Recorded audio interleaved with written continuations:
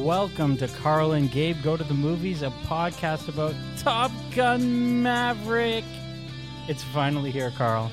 Amongst other movies as well, but yes, Top Gun Maverick. I know, I'm so excited. I mean, I went out, I already saw this movie twice. I saw. Oh, you're sweating. Yeah, it's kind of hot in here. I was wearing a sweater. I was changing into a t-shirt now, so. Gabe always sweats during the podcast for some reason. I think it's the excitement. It's the excitement of speaking about movies, about, I don't think it's the excitement about the podcast. Whoa, he just reclined. This is getting comfy now. I think it's like wearing like big headphones on my head and like the laptop on my lap and all that stuff. I don't know. Yeah.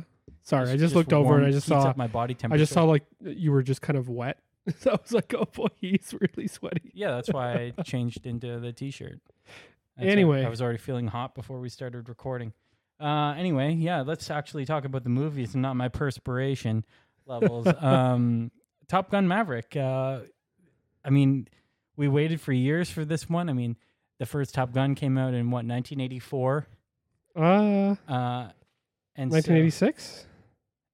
Is it 86? Yeah, 86. Yeah. Okay, so, but anyway, it's been, almost 3 decades since Top Gun, or over 3 decades. I'm 30 years old. I'm 3 decades old. Yeah, the movie came out before we were born. Yeah. Yeah. So, I mean, it's been a long time, people waiting for this movie. And then on top of that, this movie was supposed to come out 2 years ago, right? Like this was filmed in 2019. This movie was supposed to come out in 2020. Kept on getting pushed back. I was even like kind of disappointed. I was thinking to myself, I don't even care anymore.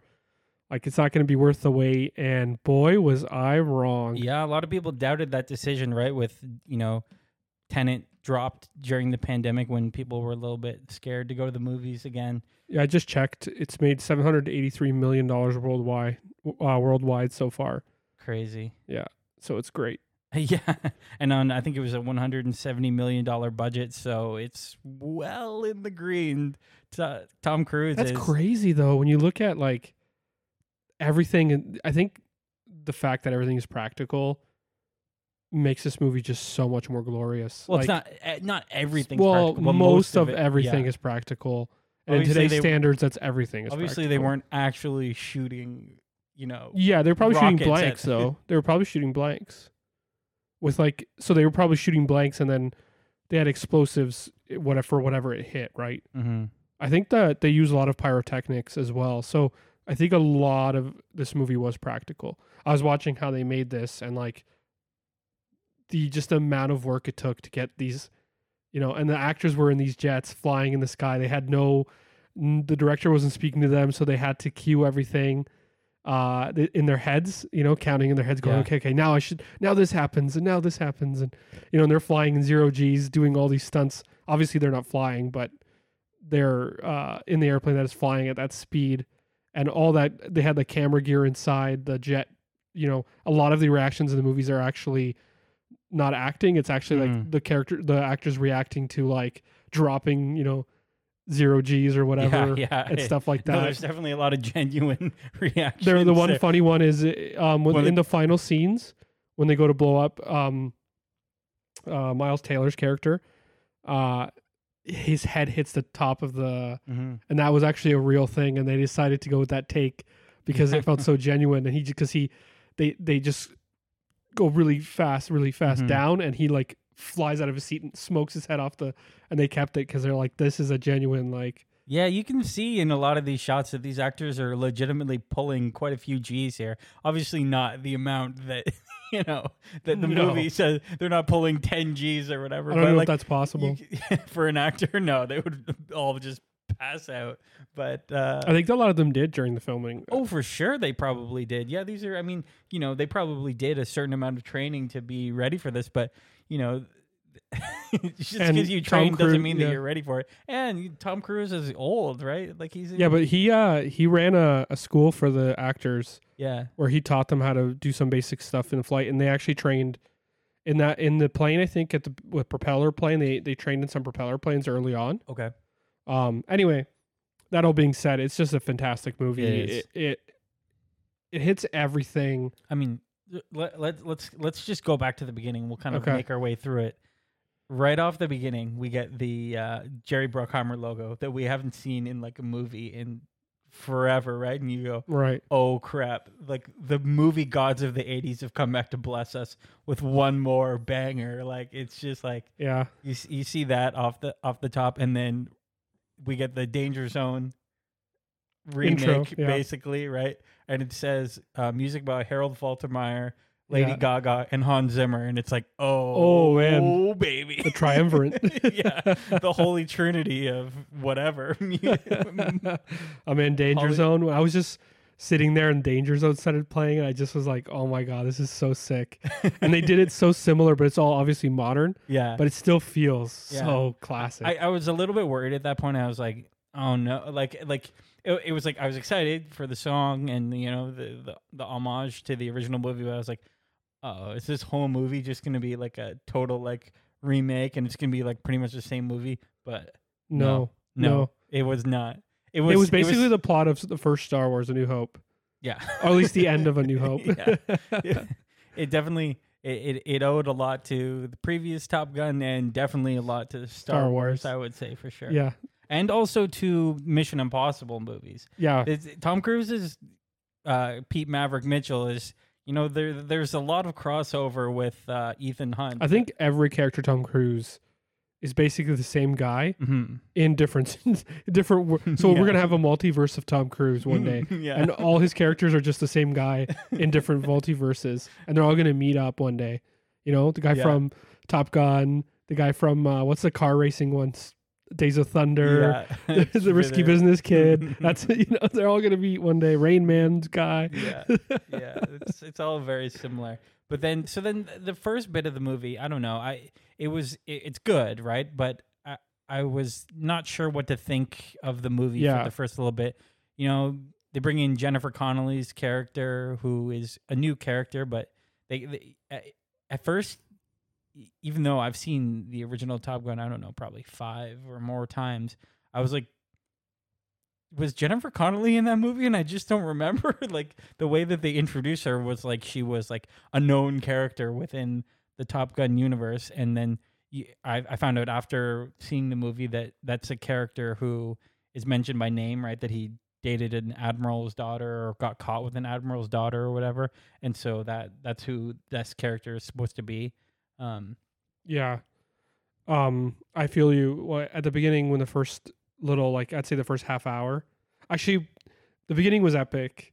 And then when he flies that Right. super jet, that's epic. And then Yeah. it kind of, the bar scenes at first, I was kind of like, I don't know. It kind of dragged just a little bit right and there. Here's my problem with that first bar scene is that it gets way too on the nose with, you know, the flashbacks. Like it kind of treats you. I understand why they have to do that because I'm sure that a lot of people who saw this movie have not seen Top Gun. Like, Right. they just heard like, you know, that this movie Top Gun Maverick is awesome and they went and saw it. They didn't necessarily see the original. So I understand why they need to have those flashbacks in.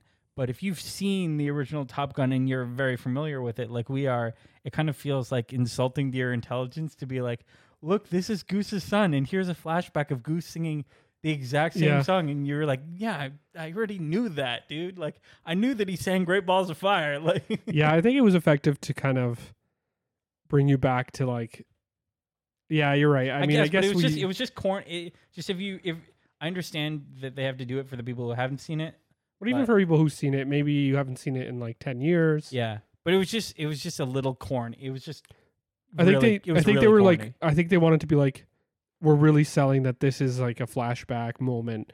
Like this is resonating with him because this is the only thing I have to think that say. you could just do that with his face though, without actually like being like, you know, Look, here's- Goose saying this. here's Yeah. Goose and Meg Ryan singing 1986. The thing I thought it was a little off was the fact that he is still so obsessed with Goose. Like he has pictures of Goose and Goose's son and Goose's wife on his locker. He's got, you know, like, I mean, come on, man, have your own life. Like, you can have one picture of Goose somewhere, but your entire locker shouldn't just be Goose. It's kind of weird. It's a little obsessive. It is, but he feels bad. He was Yeah, he but was- for like it 30 was years. his, well, I say in quotations, his fault that Goose died, right? Obviously, you know, the Navy cleared him of any wrongdoing. It wasn't his fault that he got caught in the wash or whatever. Yeah. Well, either he was too aggressive, I guess, but I mean, he killed Goose. Like Yeah. that. That's he. well, his and also decision the, making. the ejector they didn't work properly. That's true. That's not Tom Cruise's fault. Everything is Tom Cruise's fault. He's a Scientologist. Um, Do you think all his characters are Scientologists? Do you think that's written in his like no, contract? I don't think so. I don't. Tom think any Cruise of them like, are. I'll only be in this movie if my character is silently a Scientologist. No, I don't like- think any of them are. I don't think you can silently be a Scientologist. I don't know. Not that any I'm familiar with. I'm so like thrown off by Tom Cruise because I love Tom Cruise, but like I can't get over the fact that he's a Scientologist. He's a weird cat, man. I don't know. He's Does a strange dude, but he's out here. He's saving cinema for us. So Does anybody make movies like Tom Cruise does? no, Like, does anybody just get action correct? I know that's the thing. Is that like it's so hard to explain this properly because I get so annoyed with dumb action movies. Right, like we'll talk about Jurassic World Dominion later on. Yeah. Which is dumb in a bad way.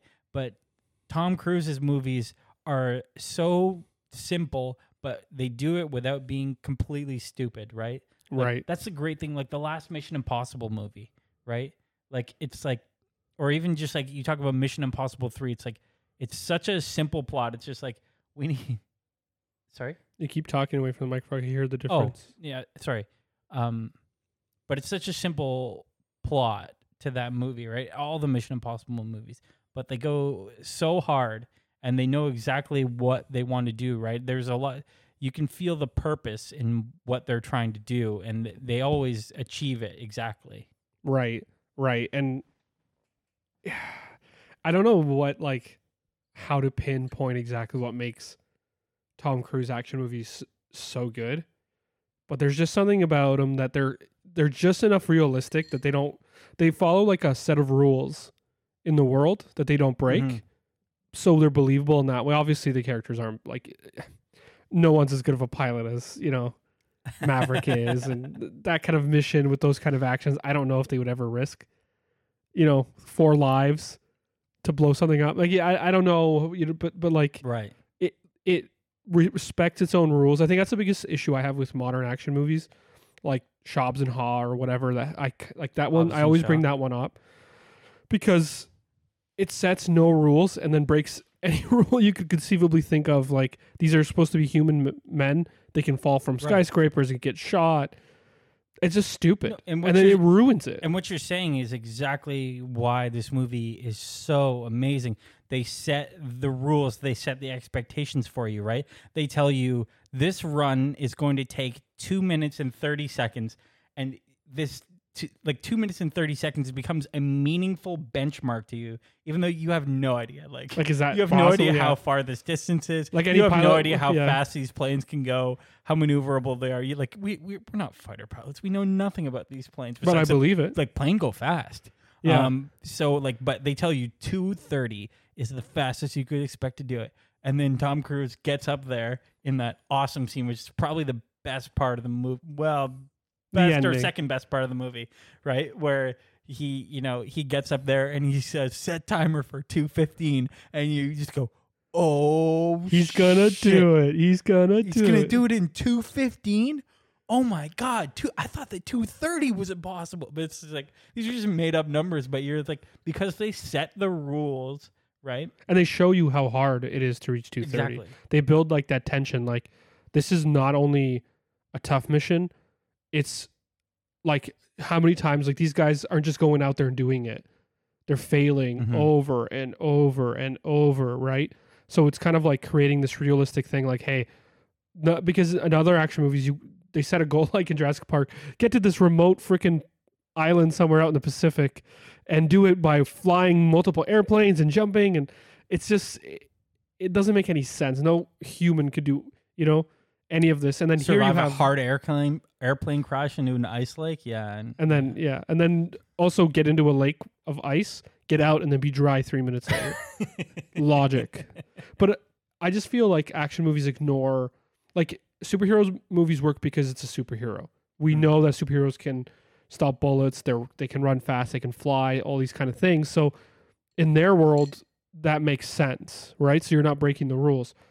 In action movies where the action heroes are human, they should follow some set of rules that you. So Tom Cruise is really, really good at doing that, I think. Yeah, his movies always do a good job of setting the parameters of. So you're not rolling your eyes. You know when you watch action movies and you roll your eyes because They set four the guys are stakes shooting at you, so well. and the guys that you're not fighting are just standing there watching. Like, you know what I mean? Yeah.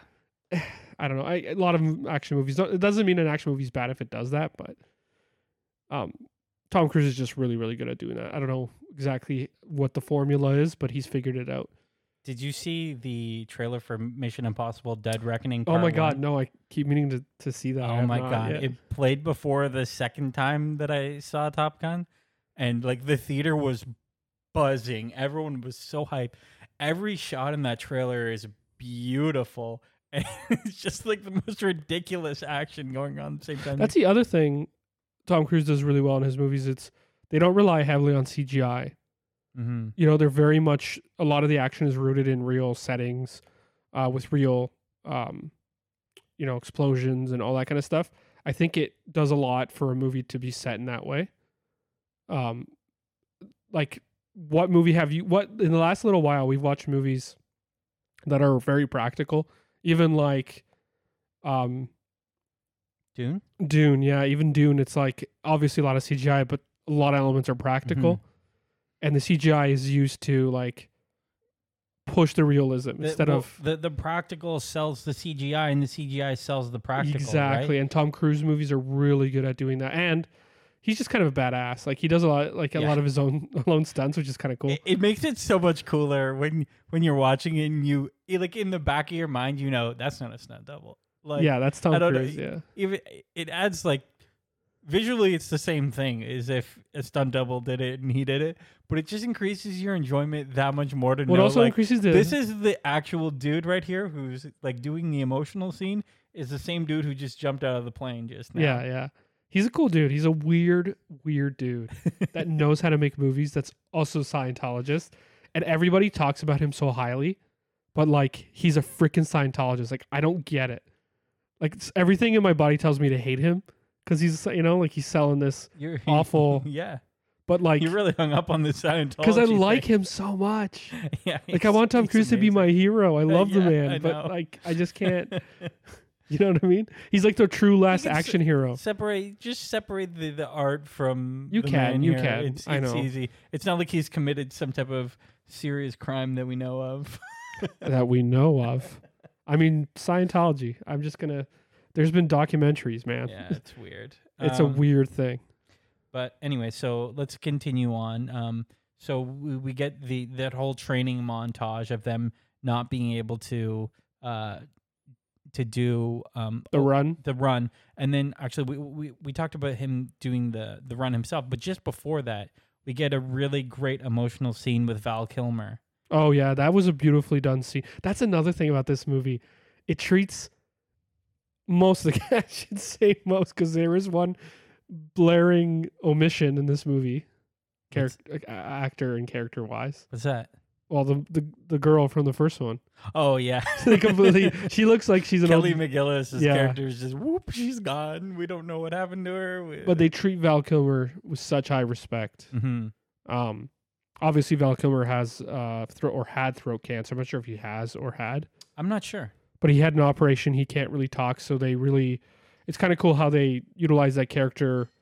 Yeah, they use it in the character. It was so smart and so great, and it did such a great job of being an emotional moment. It was like such a dude emotional moment, though, right? Where it's like it's like two guys who they mean the world to each other, and it's it's tough. It's a tough time for both of them. Val Kilmer's character is close to death. Tom Cruise's character is, his career in the Navy is, it seems like it's pretty much kaput. And these two guys mean so much to each other, and they want to say all that to each other, but they can't really say it, right? Like, like just before the scene, and they hug, and just before the scene ends, Val Kilmer's character says like, By the way, which one of us was a better pilot? And Tom Cruise's character says like, "Let's not ruin this moment." Yeah. right? It's like, it's such a great little thing where it's like they can't help but just be competitive all the like even in their last moments together. You know, they can't Yeah. stop their little bickering. Yeah. bickering back What's and forth cool- that they did in 30 years ago. Fun fact: Val Kilmer's character speaks momentarily in the movie. Mhm. That's actually not Val Kilmer because he can't That's speak what at I all. figured. Yeah, They actually CG'd his voice. because I don't think that They you use, actually I don't think you actually see his face when he speaks. I think it's kind of to the side or back, right? And they just kind of lip synced it a little bit. Yeah, they used a artificial intelligence to recreate his voice. Oh, really? Yeah, it's pretty interesting, Oh, and it was so realistic. interesting. And Val Kilmer got emotional when it happened because he heard his own voice for the first Oh, time. so they actually like synced it up to I him? guess so. I'm not sure exactly how it all went down, but he heard it somehow, Yeah.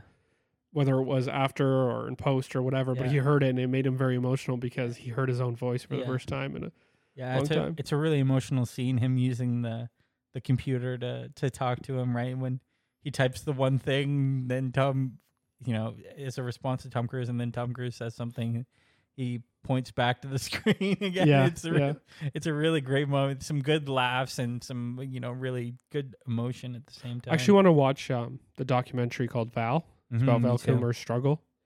I'm not sure if it's about his whole life. I think because he documented his entire life. I guess. Yeah, it's very interesting. Yeah, so Seems like an interesting guy. I got to watch that too. But yeah, I mean, so many emotional moments. They're all very Hollywood. They're all very blockbuster like moments, but Yeah. all done really well. Yeah, exactly. It's like this is like they should show this in film school. How to do a blockbuster? Like if you're This is how you do a popular movie well, so Yeah. that it appeals to everyone. right, and it's just the trend nowadays in a lot of blockbusters is to like whether it's be political, whether it's left or right. You know what I mean? To send a message to, and I just sometimes wish movies were just movies. Like I want them to just stick to the story. This movie very intentionally does that too. Where It's very just- much like the original Top Gun was like that too, but they did that here too, where the enemy, it's an unnamed enemy. Just there's an enemy, and they're trying to enrich uranium or plutonium Exactly. or whatever. yeah, and I just think that it doesn't try to preach to you. It doesn't try to change the world. It's just Top Gun. You go in, you sit down, you see a bunch of guys fly jets. There's a bunch of explosions.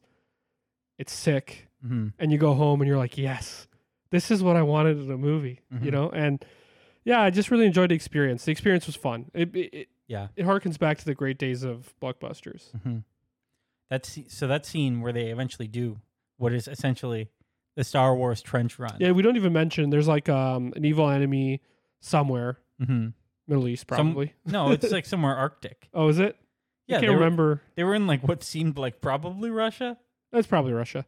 It's always Russia Russia. was definitely the enemy in the first one too. So it's but it was probably like- Russia. Anyway, they don't name it. It would have been. It would. It's not like Russia. And it's MiG, so it's definitely. It's not like Russia because it's like not a well-funded military wherever they're going. I don't up know. They against. had some pretty sick MiGs. That's true, but they only had like a few True. planes there. But anyway, they built some kind of facility that's enriching Ukrainium.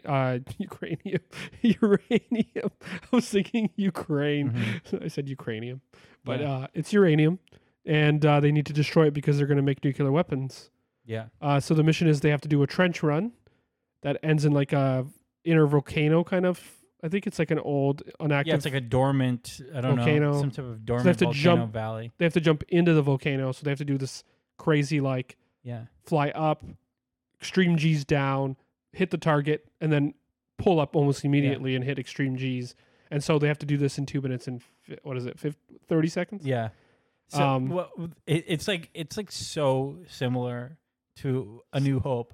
Like where even when it comes down to it at the end, it's basically like a use the force Luke moment where it's Yeah. like the targeting system's not working. Like I'll do it. I'll go blind. Yeah. he's just like I'll do it blind or whatever. He shoots and Yeah. The one character says he did this in 3.2 parsecs in the Kessel Run.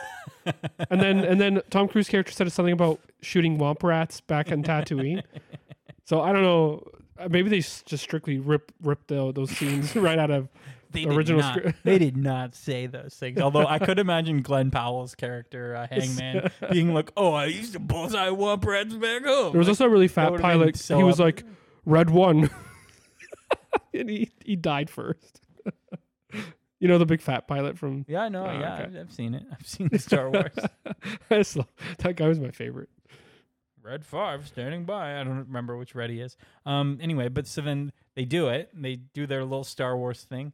But then this is my favorite part of the movie. When they come up and they're exposed to the anti-aircraft fire, and it's just all over the place. There's Yeah. explosions Oh, going man. everywhere, and characters being like, All done "Maverick on your sex!" all done Maverick. practically. Tom Cruise risked the lives of himself and all his actors multiple times. It's such a great scene. Just all the anti-aircraft and whatever those flares that they drop are that go pop, pop, pop, pop, pop. Oh man, They it's s- so like, satisfying. They sound so good. Can we talk This- about the sound design yeah, in this the movie? scene sounds amazing. It is But so the much going on challenge- at once. I can only imagine the challenge of doing sound design with like jets that go hypersonic. You're Mhm. filming real jets. You're obviously not using the real sounds because that would blow the sound gear. Yeah, but and you you can't gotta- just have like a whole bunch of like sound equipment in there with an Yeah. actor. You've already got cameras in There's there. There's a what's it called? What are those guys? Like a boom boom mic operator. on top of the jet, trying not to fall off. But they had to make the sounds loud enough that they were realistic, but also that they were blowing your ears. You know, Right, you're yeah. watching, you're not getting annoyed. I'm like, oh my god, I'm sick and tired of this. You know, jet sounds, and it's like shaking the theater. It was like a perfect balance. Yeah, it's such a good mix. Yeah. And then, like you said, those popping sounds when the flares Mm. are so satisfying. Everything in this movie sounds amazing, including the score, which Hans Zimmer did such a great job. Oh, he's such a good. How do you go from Dune to this? See, and this they're is both the thing equally too. amazing. That's the thing. Is like Zimmer does such a great job, no matter what the project is, right? Whether or not it's an original thing with a 100% original score like Dune, or it's something like this or Blade Runner, where it's an iconic score, right? And he does a perfect job of balancing the homage to the original with mixing in new elements that fit in perfectly to what the original score already was. It's I don't know how he does it. There's only It's one always song. on point. There's only one song missing that I was very disappointed, and it might have been too much. But you know what I'm talking. Yeah. What's it called? I don't even- for the love scene? Yeah, Yeah. I thought there was a perfect time for maybe they could have just had it start and then he had to jump out the window. So maybe it would have been funny if they just cut it off.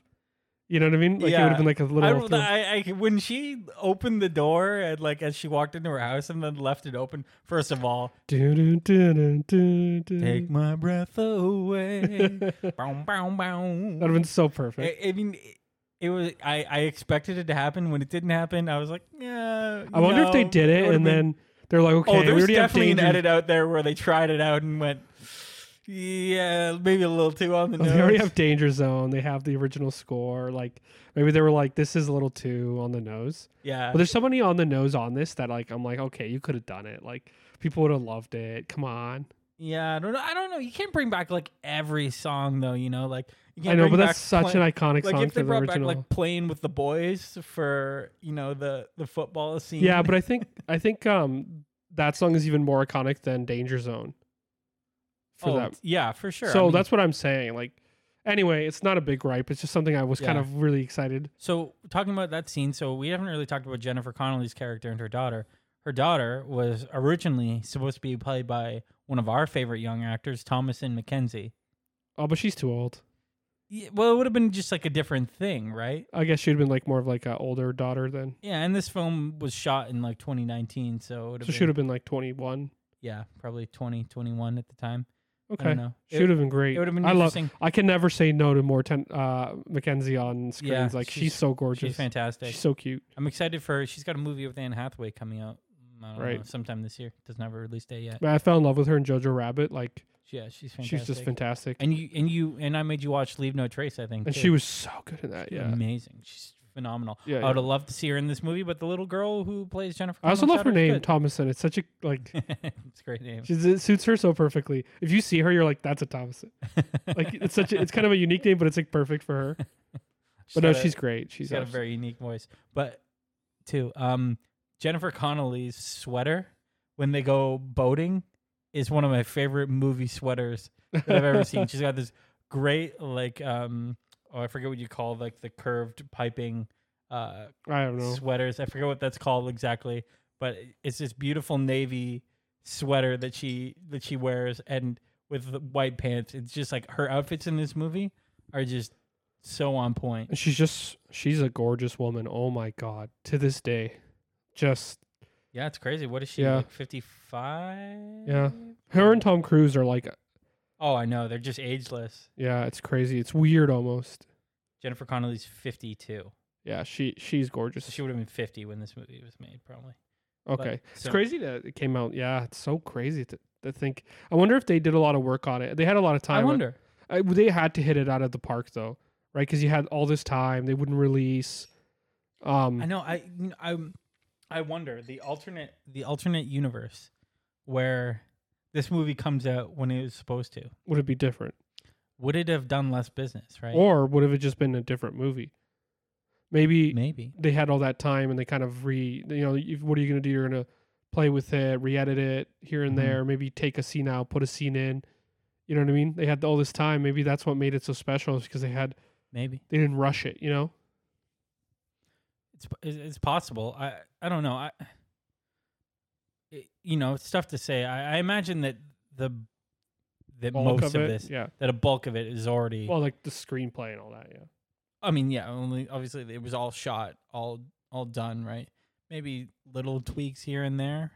Maybe they shot some of it. Did they shoot anything during the pandemic? No, I don't think so. So it was just okay. I think Tom Cruise was already on to Mission Impossible by that point. Yeah, of course. Tom Cruise is unstoppable. Well, and actually, we should talk about this real quick. Tom Cruise, there was that leak of him screaming at the crew, talking about how screaming. I've seen that. It was impassioned what he was saying. speaking. I think most people listening to it agreed with him. Yeah, right? he was impassionedly speaking. But just the things that he said in that were like, the industry is depending on us. We need to do this to like save movies, basically, right? That's very much so the behavior of his character in this movie, right? He at the beginning of the movie, when the Dark Star program is going to be canceled, he says something to the effect of like, they're like, Maverick, do you know what's going to happen if you go up there? And he says, I know what's going to happen to like everyone else if I don't. Right. That's very much so. His attitude in this movie is it's almost like this movie is like an analogy for Tom Cruise trying to save the movie industry, right? Where it's like Tom Cruise being like, I have to do this to like save, these people, their jobs, and like, prevent the drones from taking over as like, the way that we do bombing runs or whatever. It's like, it was like very much so an analogy for like Tom Cruise being like, I have to save the movie industry from the streaming services. Like, and this is something I wanted to talk about. Please don't watch this at home unless you have, unless it's too late. Well, no, hold on. Let me finish. Okay. Unless you have like an insane setup, please watch this in IMAX. Like, this movie was made to be, or at least Ultra AVX at minimum. Yeah. Like, it's just, I don't think you'll get it won't be the same experience on a TV. Yeah. I just want people to experience. The thing that drives me nuts is like a lot of people, they'll shit on a movie. Like Dunkirk. A lot of people didn't love it who saw it at home. It's like, but he didn't make it for home. Right. He made it for you to see it in IMAX. Well, you heard the same thing a lot last year when Dune came out, right? Because they did that dumb thing that they did where they put it out on streaming the same day that it came out in theaters in the US, and people who watched it at home hated it, and they fell asleep, and they were like, I don't get it. Why does everyone like it? And the people who saw it in theaters, and especially the people who saw it in IMAX, because the sound would be even more perfectly mixed, loved it, right? The perfect analogy of that is like, you can go see the Mona Lisa in France in person, and it's probably amazing. I could look at it on Google Images and be like, this sucks. It's just a picture. Yeah. That's the same thing. Like, it's meant to be seen in the way the director made it, like the way that they... So please, if you just go see this in theaters, do it do yourself a favor. But if you have a 6 set up at home, I mean, whatever. But I know that's the thing too. Is like if it's already too late and it's not in theaters anymore, just see it. But then try to see it at your friend's house who has a good sound setup at least. Yeah, it's just made for grandeur. Like it's made for the big screen. So, all right, should we move on? I think so. I think we've. Oh yeah, we didn't talk about what we gave the. Oh yeah, we should talk about what we gave it. I gave it 4.5 out of 5. I gave it 4.5 out of 5. Yeah. So we agree on that. Almost like it might as well be 5 to be honest. But it's just not There Will Be Blood or That's the thing. It's not. It's Top not. Gun. It's not a storytelling masterpiece, but it is a visual masterpiece for sure. It's up there with Mad Max Fury Road and like I don't. One of the I best don't even action know movies what you else can is like see. the most beautiful action movies too because we didn't really.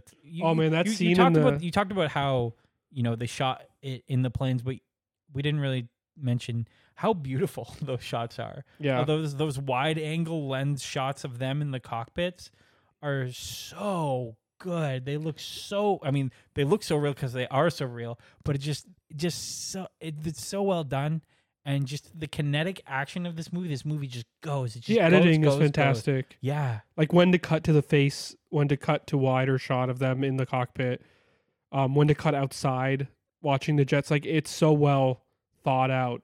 Exactly. And you can tell that the action scenes are so meticulously choreographed because, there's a little bit of it in the original Top Gun where it's just like you're a little bit confused about where they are in the sky in relation to each other and stuff like that. And like there's just like weird cutaway shots of like missiles like flying off the planes and it doesn't quite match up. This movie, everything matches up perfectly. They flew with the actual Top Guns. Yeah. Which is pretty cool. Just there's no point during any of the scenes where you're like, oh, I'm confused where this plane is in relation to what the happened? other. Yeah. Like, where are they? Where'd the enemy? I was confused for a sec because in the original, the airplanes they fly are 2 people cockpits. Right. And I thought for a while that these were 2 people cockpits, but some of them are and some of them aren't. Yeah, it threw me off for a little bit. But that's the only time I was confused. I just want to say that scene where he first gets to Top Gun and he's on the aircraft carrier. And Sorry, he first gets to where?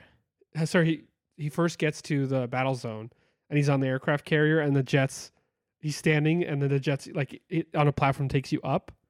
Oh my God. That shot makes absolutely no sense that they would lower a jet onto the lower deck just for Tom Cruise to come up to the top deck. But it looks it's so just good. Unbelievably It's so beautiful. Yeah. Talk to me, Goose. So good. Oh, that shot, but we saw it in a trailer, so it's a little like less as powerful because you've already seen it, but it's still beautiful. But it comes right off of like him, like looking at the ocean because he threw Goose's name tags in, or what do you call those name tags? I don't know. Dog tags. Dog tags, yeah, into the ocean in the first Top Gun, right? So him looking out over the ocean and being like, "Talk to me, Goose." Like it's just like, oh, yes. We didn't even talk about the actors in this because there isn't really that much to be said.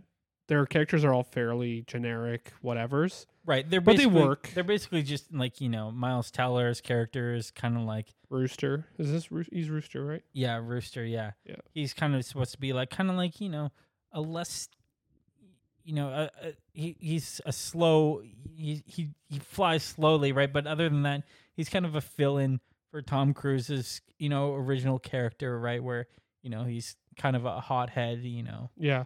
Then you have like the Iceman replacement. Oh yeah, that one's like very, very direct. Oh, and we do have a shirtless football match, so it's not quite as good as the Top Gun's shirtless volleyball. But I was so confused at first during the football scene because there were 2 balls and both teams are playing offense. I was like, "What is happening? Did no one tell them how football is played?" Like, oh no, no one on the set knew how football works. And then Tom Cruise says, something like, "Oh, it's dogfight football, both offense and defense at the same time." I was like, "Oh, thank God, they actually do know how football is played." All right.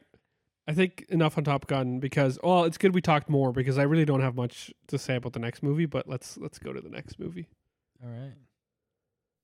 Welcome to Jurassic Park.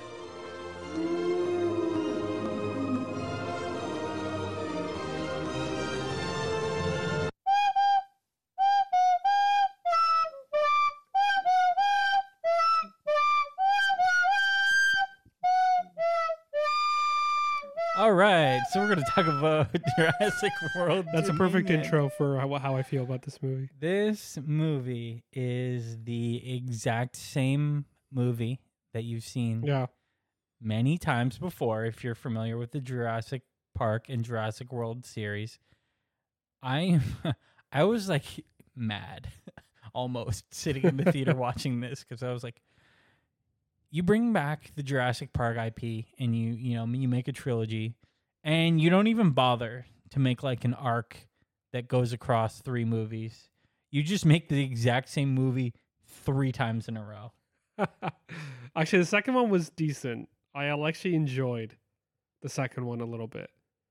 So That's this your one- opinion? Yeah, that's my opinion. But this one is just, yeah, it's frustrating because you're like, the trailer makes it seem like, look, the dinosaurs are free on the world, and we're going to see dinosaurs in, the Grand Canyon. We're going to see the dinosaurs in New York, and we're going to see the dinosaurs, wreaking havoc, and they're going to try to capture them. And nope, That's like a short montage at the beginning it's of the just movie. Jurassic Park, a literal Jurassic Park, where the dinosaurs again. I guess they didn't really cause the issues this time. Yeah, but it's just the same thing every time where it's just like, we made a new secure park that the dinosaurs will not be able to get out of this time. And then the dinosaurs get out. Yeah, there's so many weird action moments in this movie, and I don't. The dinosaurs just like why what is he always like? Do you think the raptor just understands everything? He's like, I'll get your baby back, and he just a hand thing. It's just, ugh. I like Jeff Chris Gl- Pratt, but I don't. I think that he's one of the worst leading men in Hollywood. His movies are always so formulaic and boring to me. Like, the only movie I've ever enjoyed that he was in was Guardians of the Galaxy that I can think of off the top of my head. well, he's also really good in Parks Parks and and Recreation, which is a totally different thing. Rec. He's perfect in that. Ever since he became an action hero, his movies have been terrible. Yeah, This well, movie's terrible, and he's bad in it. and the only reason anyone goes sees is because they brought back the original characters. Which they didn't even have the guts to even kill any of them off. Jeff Goldblum's character should have died. I thought that he was going to at one point. I was like, oh, they're actually going to have the guts to kill one of these characters. But I was actually surprised that Goldblum would be the one that they would kill, because it seemed like they were going to kill him at one point. Because he is the most available to be in Jurassic Park stuff. Like, He's also the most interesting person. I was in- playing the Jurassic Park, theme park game where you'll make your own Jurassic Parks or whatever, and all the other cast is voiced by just random other But people. Jeff Goldblum does Jeff Goldblum is the only one who actually does his character. because who else can The do rest it? of them are just someone doing a Chris Pratt impression, someone doing a Bryce Dallas Howard impression. Goldblum's like, I'm available. You need me to do a voice for a Which is- video game? I'm there. Which is weird because you'd think like Sam Neill, he's not in anything. Really? No, I mean, yeah, just the only thing I can think of is that one Taika Waititi movie a few years ago. Other than that, I haven't seen him in much. Bryce Dallas Howard, what has she been in? She's directing stuff. She's directing Oh, okay. Star Wars episodes, like some really good episodes of The Mandalorian. Oh, she directed. Yeah, that's true. Yeah. She's She did that one where the Mandalorian defended the town from walkers. You know what's That funny? Seven Samurai like episode. Oh yeah, really well done. I went into this movie just kind of be like, I'm just gonna try to have fun, Yeah, and even that was too much for this. yeah. I don't really have much to It's say. terrible. It's really bad. It's really poorly written. There's nothing interesting about it at all. Like It the has- dinosaurs are scary occasionally. Like that's probably the best part of the movie. But even that is starting to get old. You're like, Even- oh my god, another new top core. Another new Mhm. top dinosaur is gonna fight the T-Rex, and somehow the T-Rex continues to win. Well, and that's the thing too, is that even the climactic dinosaur fight of this movie is pretty much the exact same dinosaur And it fight from happens the twice. first movie. And it Sorry? happens twice. What? The The same dinosaurs fight twice. Well, yeah, but the first time the big one wins and the T-Rex loses. And just But then the T-Rex second just time- respectfully walks away, by the way. Yeah. Also, this movie likes to make at the very end, it claims that we should all just live together in harmony. Look at these, man-eating.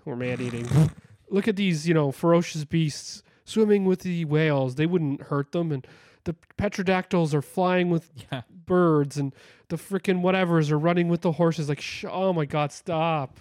Yeah. Hollywood, please stop telling me that I need to be more like more of a better person, because you're an awful person. Every single person in Hollywood is an awful person. They need to stop preaching, because it's really starting to get annoying. Yeah, I don't even know what to say about this movie.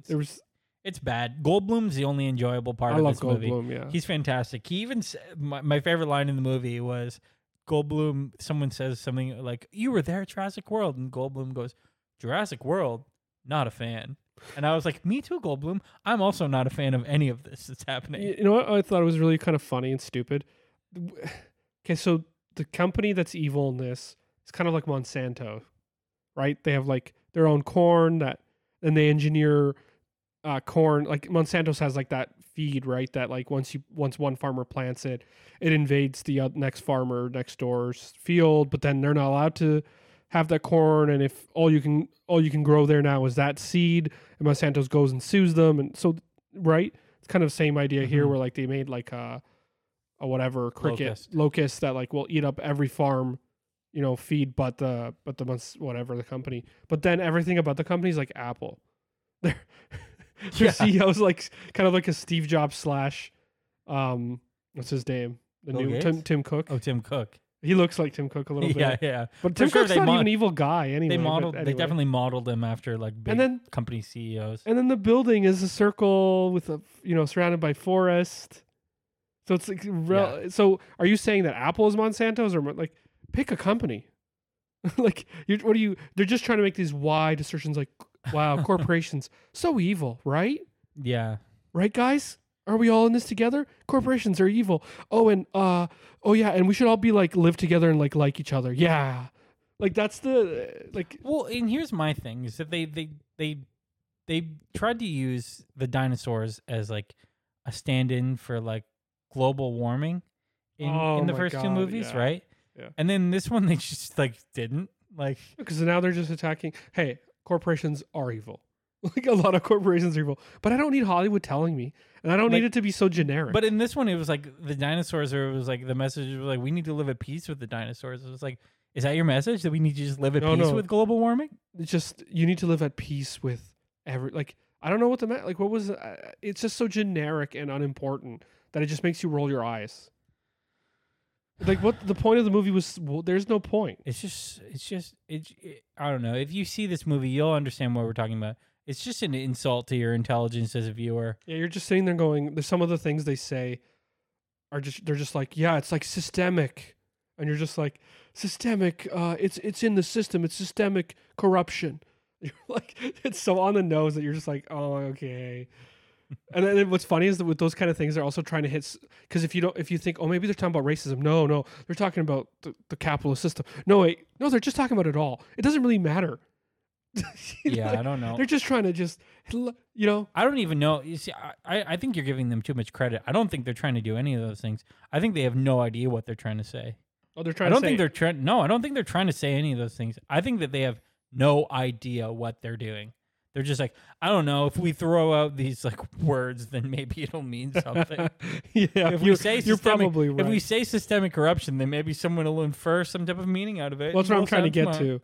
Is that like that's my point? Is like they're using such generic words, but they're not being so specific, because it could account for anything like togetherness.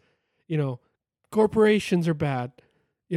We can defeat it all together. Let's live in harmony. It's just like, okay, this isn't kumbaya. I don't know. I just want, if they ever, first of all, I pray that they never make another Jurassic Park movie or TV show ever again. I think it's dead. Although it made a lot of money. They'll probably bring it back. I just pray that when someone brings it back, as somebody will, that they have something new to do with it. If it's just another movie about a dinosaur park that has bad fences where the dinosaurs break out because the person who ran the park got too greedy or whatever, then it's just like there is no point to this. You know what's funny? If dinosaurs ever did break into the regular population, you know how quickly they would die? Like there's so many diseases they have no idea Yeah. Their immune systems are like their ancient immune systems. Are like I don't know. That's like a Dead. plot point in this movie, is that like their ancient immune systems are like somehow like beneficial to us. Oh yeah, because we figure our immune I don't systems figured understand- things out a billion years ago. Well, We just that's don't know. That's the thing. They're like, oh, we can take their ancient DNA and we can use it to heal like humanity. And it's like, wouldn't modern lizards have better DNA? Like Yeah. that's better What about adapted to the birds? current Birds are conditions like- of our world? Birds are like, yeah, much better for that. Just use Birds the are birds. extremely exposed to disease. Like they like spread disease. Flying rats. It makes no sense to me that ancient dinosaur DNA somehow would protect humanity. Maybe I'm wrong. Oh yeah, and the little girl's all of a sudden a clone. Yeah, but then she's not a clone. Oh, she's not right. Well, but she the guy, is kind of a clone. but the guy figures out the secret in like 3 weeks, apparently, or whatever. In no time. Also, that gen- actor is, I don't know if it's his fault or the writing. It's the writing. Okay, I hope so. Because He's so bad. I think I've seen B.D. Wong in things where he's using, but maybe I'm wrong. But that character is terrible. All the characters are terrible. And but just like at the end of the movie when he's like, please let me take a sample of the girl's DNA so I can stop the locusts. I know I created the dinosaurs and created the parks And that they're failed, "Yeah. and created the locusts, but please give me an 8th chance. Please, I can be the good guy. It's just Can you like, imagine like the horror of ecology? That like how many animals like T-Rexes would have eaten by now? Like I don't know, man. It's just such a stupid. I Anyway. just don't even want to think Let's about move it. on. This movie's stupid. 1.5. Damn it! I also gave it 1.5.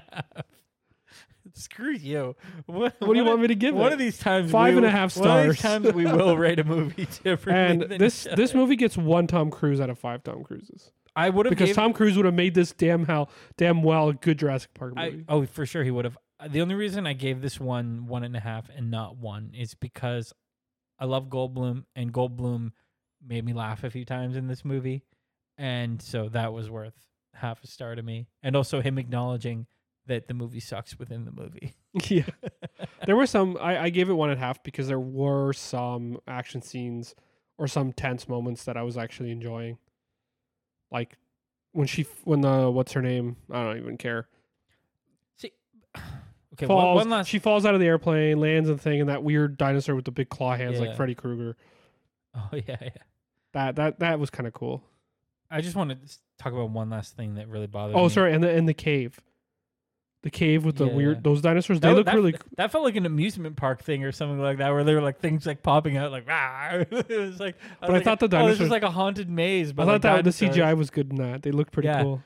Okay, just one last thing I want to touch on that really bothered me about this movie was that it felt like, to me, this movie had a real like we'll fix it in post attitude to it, which obviously the dinosaurs are done in post, obviously, but like there were just so many lines where I was like, well, that was clearly 80 yard in, like just like they start chasing the girl, like that lady in like the white outfit, and you just hear Oh yeah, and you just hear like whatever the what was the bad dude's name who like who kidnapped her? cares? Honestly, there's so many generic bad guys in this too. The guy with the long hair, But just like he dies. Remember, he gets eaten by yeah. that guy. That character immediately, I was like, oh god. But you just hear like these terrible 80 yard in lines like, we lost Delacour, like just like, and it's just like it doesn't sound right. It doesn't sound like someone said it over the radio. It doesn't sound like someone said it like next to the character or near the camera that we're at. It's just like this like these like random like 80 yard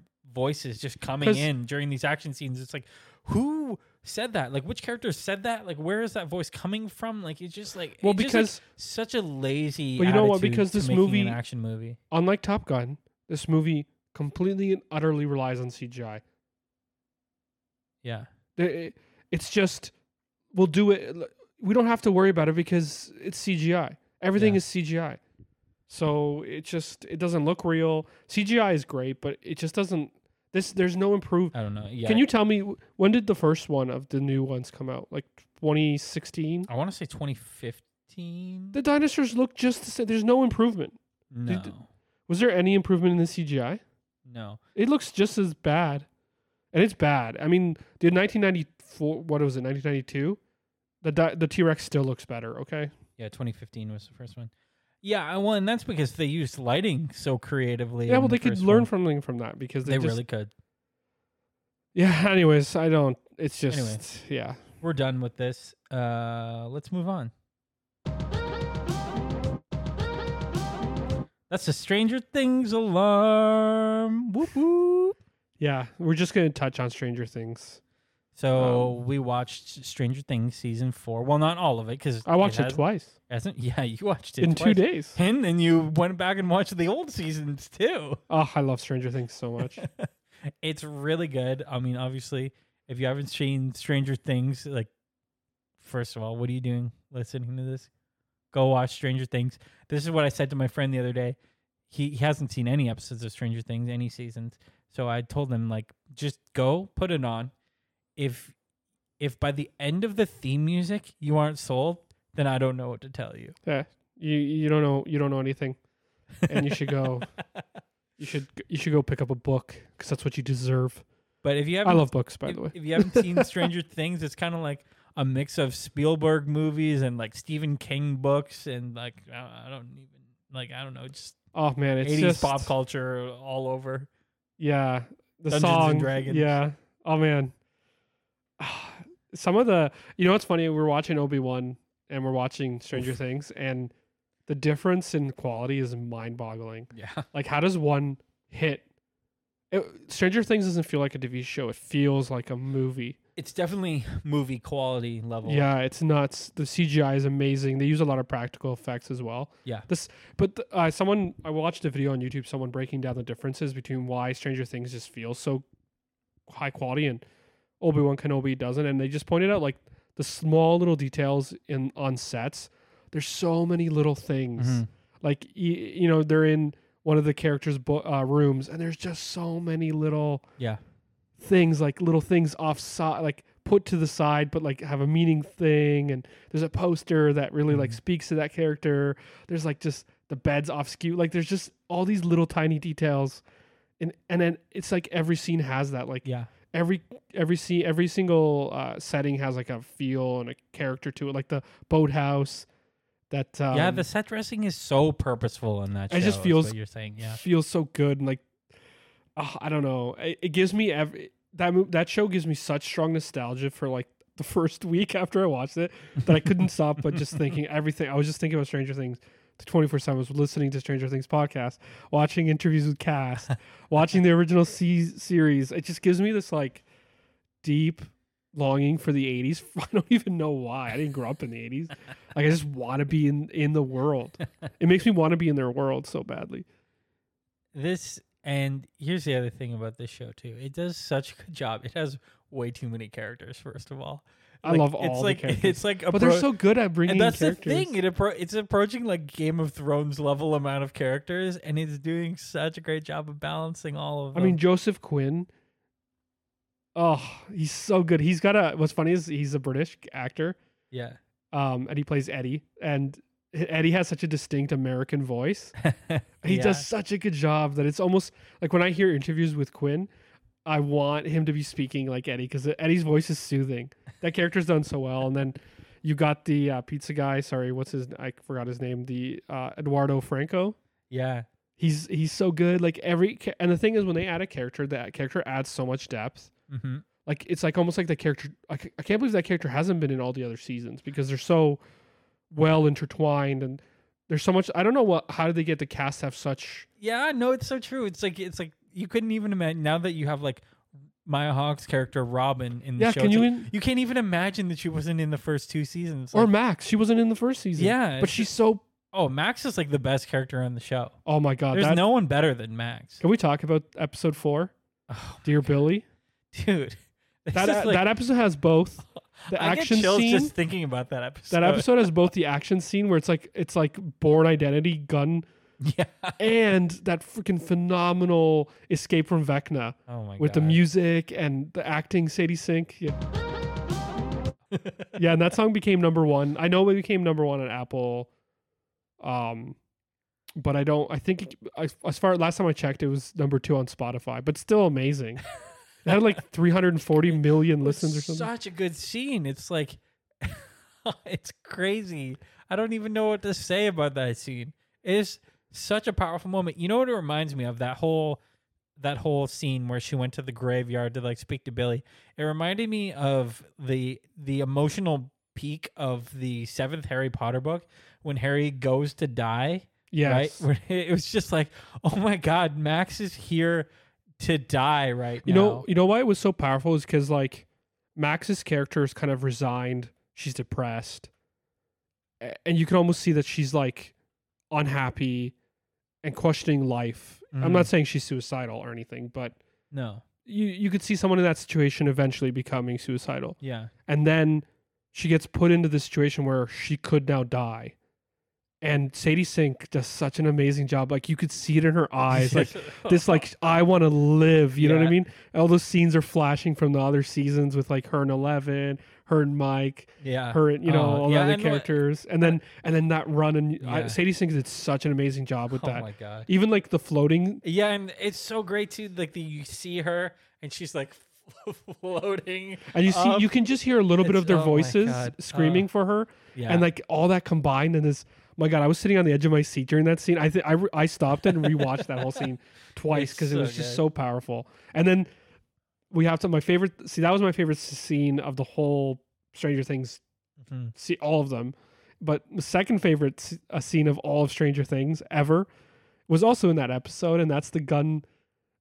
What a cool change of pace. That was so wild. It felt so weird and out of place, but I loved it so much. But it was so in place. You nailed it. It's like a Bourne movie gunfight. It's so weird. The camera, it's like a oneer where the camera just goes all around the house following this intense gunfight. It was crazy, and it was unlike anything else in the entire series. I love how, and the Duffer Brothers are amazing at this. Like you have one movie here that's Freddy Krueger. Then you have this funny, and Murray's so freaking hilarious. My hands are like arrows. My feet are like spears. The most effective karate has ever been in any situation ever. God, it was so perfect. Even the villains that they introduce are my favorite. Like the character, the pilot, he's so hilarious. Yuri, he's so funny. Like everything's done so well. But their story is like this adventure story, and then you have Hopper in prison. And then you have the Mike storyline. They're like, it's almost like a Goonies situation. Yeah. And the music changes. I pointed that out to you, remember?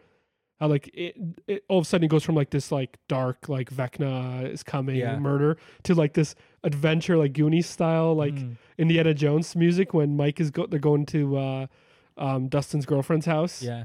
And then you have Eleven's whole side story, and she's like in this experiment. And the Duffer Brothers jump between all these like And like the house stuff, like the haunted house that they go to, was actually not haunted.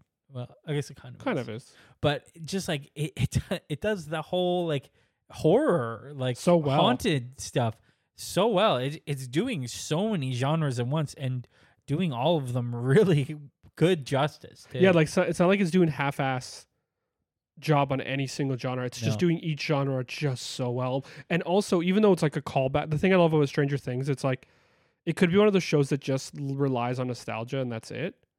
It does nostalgia so well, but it like creates its own like nostalgia. Like it's its own thing. It's doing it's not hitting you over the head with the nostalgia stick like something like Ready Player One does, where it's just like, remember this?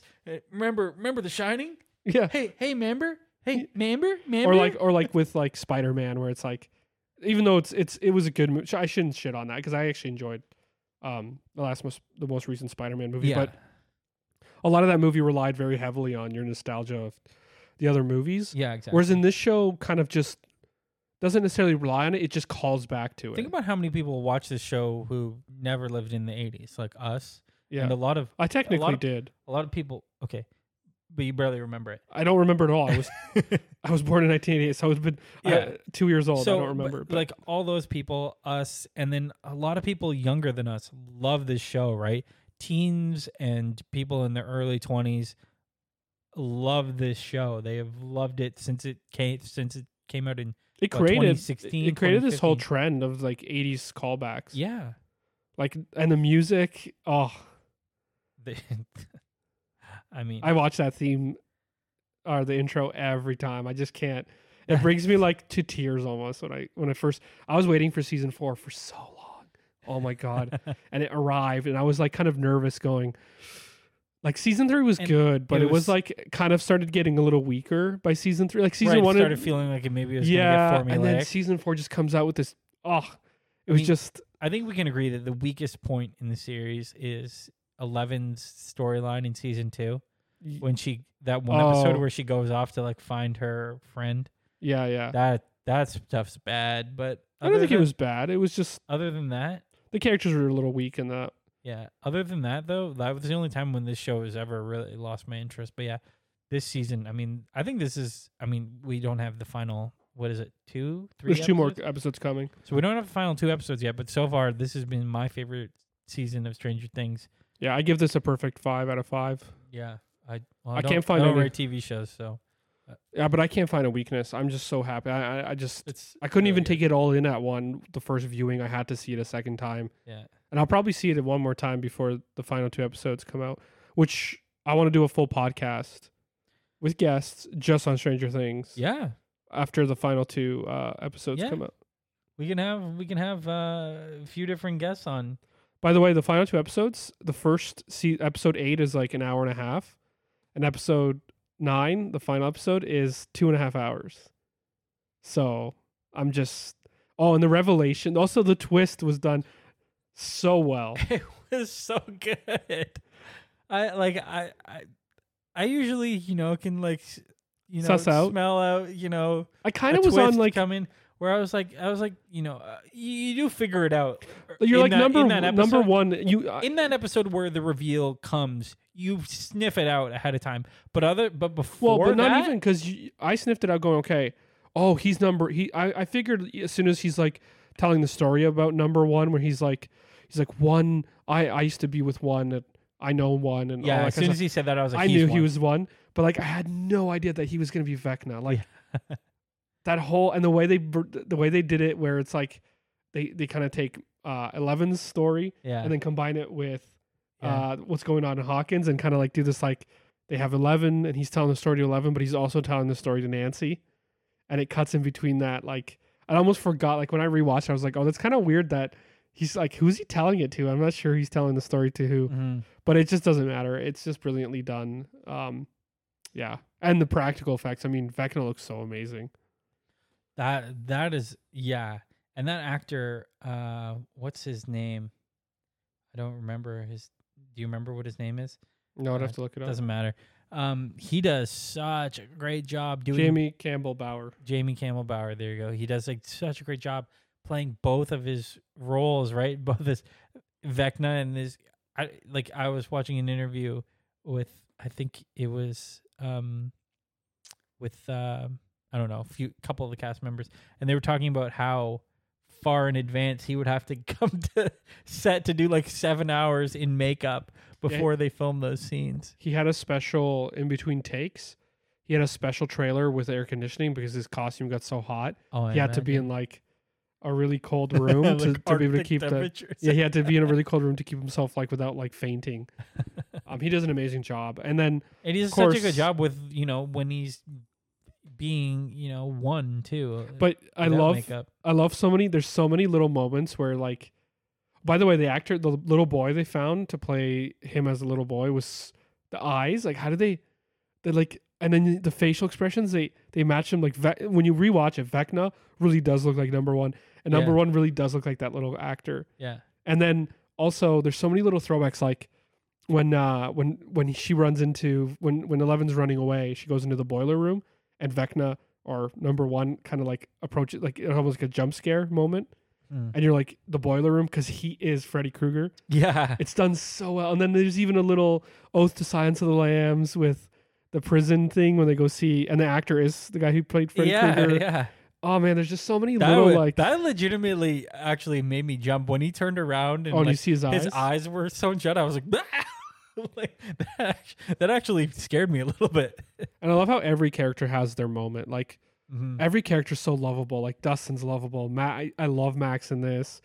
Actually, that crew takes the lead. And Murray, of course, but that crew like Max, Dustin, Nancy, Robin, Eddie and So all. Yeah. So I've got a question for you. My friend texted this to me. Which 3 characters out of all the characters in Hawkins do you think none of them would survive without, besides 11, obviously, because she has superpowers? Who do you think the 3 most important characters are to keeping all of them alive? Like, they wouldn't be able to live without this person. That's a tough question. I don't know. First 2 seasons. I guess I would say Will, but Will's possessed, and then Will's in the Upside Down, so his character's not really that important. Will's not really that useful. Yeah, to the I'd say crew. Mike in season 1 and 2 is much more important. Season 3 and 4, Mike kind of becomes less. Dustin definitely. I think Dustin's one of them. Because Dustin figures out so much stuff. Dustin figures out so much stuff, and his walkie-talkies are invaluable to. He's a super smart guy. Because and he even figures out how to communicate between like the Upside Down and the real world. A couple times. I'd say Dustin. I don't know. That's such a hard. Probably Hopper.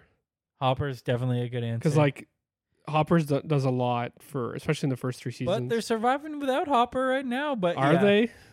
They're not really though, are they? Can I? Do you want me to give you my Sure. answer? So I said Dustin also, and I said Nancy. Because I don't think so. They personally. they would never solve a single fucking mystery without Nancy. She did there. figure out. She figures out. But Robin had to help her. Right. Yeah, that's true. But I think Nancy's journalism skills are invaluable. Right. And Steve, because they need him. They need him to pick up whatever object is closest to them and swing it at whatever bad guy. I love how Steve is so good at and fighting like demons, but he cannot beat a single person because he gets beat up by. My favorite bit in the show is just how anytime they're in danger, he finds something long to pick up and protect them. It's like a lamp, or it's a lamp or a stick. He's gonna get his bat. He's gonna get his bat with nails back. I guarantee you for the final 2 episodes, Steve is gonna have a bat with nails in it, and I agree. Steve is like, I hated Steve in season 1 up until like the end, and then Steve in season 2 and 3 just really grows on you.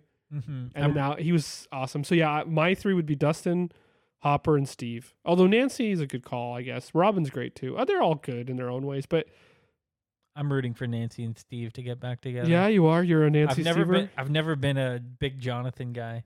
I think Jonathan's okay. He was kind of a creep in the first season. Yeah. And then When you actually think about the pictures he took was really weird. really creepy. Yeah, like that was actually was creepy. Yeah. And then they actually didn't make a good couple. I thought her and Steve No. made a better couple. Yeah, they weren't a good couple when they were together, and now that they're apart and they're being all angsty about it, I'm like, just end it, guys. Also, Just end it.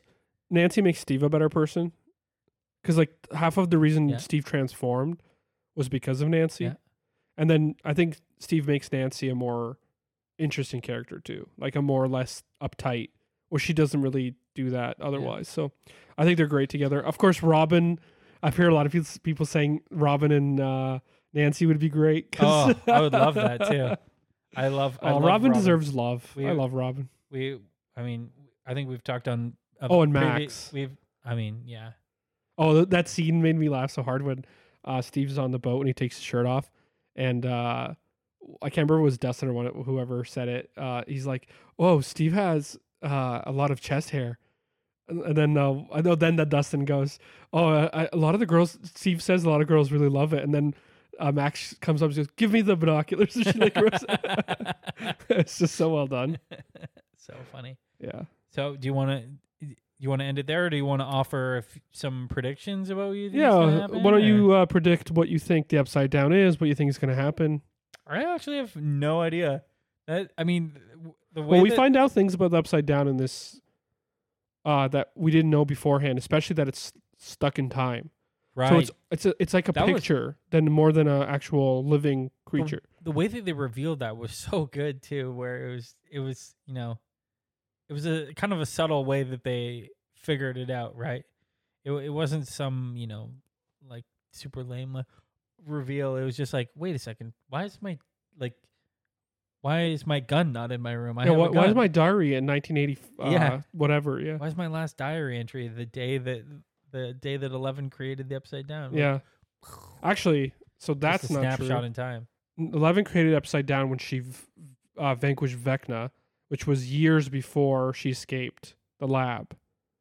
She only created a connection, reopened a connection to the Upside Down and the real world in the first season. So did the Upside Down always look like Hawkins No, I think what happened was when she created the connection? when she created the Upside Down with Vecna, my prediction, and then she somehow, when she created the when she reopened up the portal, she brought in some kind of being from another dimension into the Upside Down, which Right. was the Mind Flare. And then the Mind Flare, I don't know if Vecna, I think Vecna is going to be like, the Mind Flare is still going to be the big bad guy, the overarching bad guy. And I think Vecna is kind of like a general of, and then I think they kind of say that. Yeah, they like, said something like that. so I yeah. think that's going to be probably right. I assume there's going to be an epic battle between Eleven and Vecna. Yeah. I don't know. What do you think's gonna happen with Hopper? Obviously, they're going to come back. I think they're, from the trailer for the final 2 episodes, there's some weird shit going on in Russia. They find a Oh, piece. so they're gonna like take down the Russian. I don't know. Like, I don't know, connection but I to think the the- Russians figured some stuff out about the Upside Down, and they have like, there's like a weird. I think they have a piece of the Mind Flare like in a cage. do the Russians from their portal in Russia? They have a connection to the same Hawkins version of the No. Upside Down, or is it like an Upside Down of their area? No, they don't have any Upside Down. Oh, They tried to open up a portal in Russia, failed, that's right. That's And why that- they and had then the they- underground base in the Hawkins. mall. Right. and actually Hopper doesn't go through the portal to Russia. Hopper survives the blast, gets kidnapped by the Russians, and they all escape together. Right. So there was no connection to Russia and the portal. Okay. Because I originally thought when Hopper survived, it was because he went through the portal, Yeah. and then they got him out of the other side in Russia. Yeah. But that's not how it happened. There's Oh. only the Upside Down. It's only I think it only evolves around Hawkins, but I feel like the risk is going to be that it can expand and right. grow. So, but there's still a lot of mystery surrounding it. I'm not exactly sure how it all works. I just know that Vecna created it, and or somehow Vecna was like thrown into it if it already existed, Yeah. and then Eleven created a set him free by opening the portal. Why he wasn't in it? The big question is why was he not active until like that time? Because Yeah. he only started killing in 1986 or whatever this takes place in. Yeah. Kind of interesting. Interesting. Well, I think we'll end it there probably. Oh yeah, one last thing. Oh yeah. Which character do you think is going to die? Because Because I heard the next season, the final season, is going to be there's going to take a another leap. season? There's going to be 5th season, and it's going to leap in I time. thought this was the last season. No, but it's going to have a big leap in time. Well, I mean, what's the new character's name with the long hair who runs the Hellfire Club? Eddie? Eddie? You think Eddie's dead? Eddie has an epic guitar solo in the next season episode. Not so- looking good for Eddie. New characters. Yeah, I don't someone's know. going to sacrifice. There's a scene in the trailer, I where got a bad feeling about Steve. or Nancy, or because the mom and the daughter, like Nancy's mom, and their like their other sister, Mike and Nancy's other sister, Uh-huh. they're on a chair looking like really scared and crying. So there's got to be something like the Wheelers will get involved. I don't know if the parents. Yeah, you know what? I was thinking that's like the only characters. Like I was talking about how all the characters are so well managed, and they all, Yeah. You mentioned they all got good equal screen time or whatever. That's the only people who kind of got cut out were the Wheeler parents. Yeah, I mean, they were never like. Well, the mom was kind of a little bit of a. yeah, and season 3 thing. with Billy. Yeah, Those are some of the best scenes. but Season 3. other than that, She never cheated though. She stayed true to her husband. Yeah. But And he's a dumbass, so there you go. I love him, but he's a fucking dumbass. yeah, they played a pretty minor role in this season, so I'm expecting more Yeah. from the Wheeler parents. All right, we're gonna call it there. We've been talking for a while. Thank you so much for listening. You can follow me and Carl both on Letterboxd. You can also follow us on Instagram at Carl and Gabe Go to the Movies. Or just Carl Pivovarsky. Or you can follow Carl. He needs new followers. You can watch his new drone footage. I have a lot of nice pictures. Nice. I got nice pictures. I'm a photographer. All right. We'll end it there. Thanks for listening, and we'll see you next time.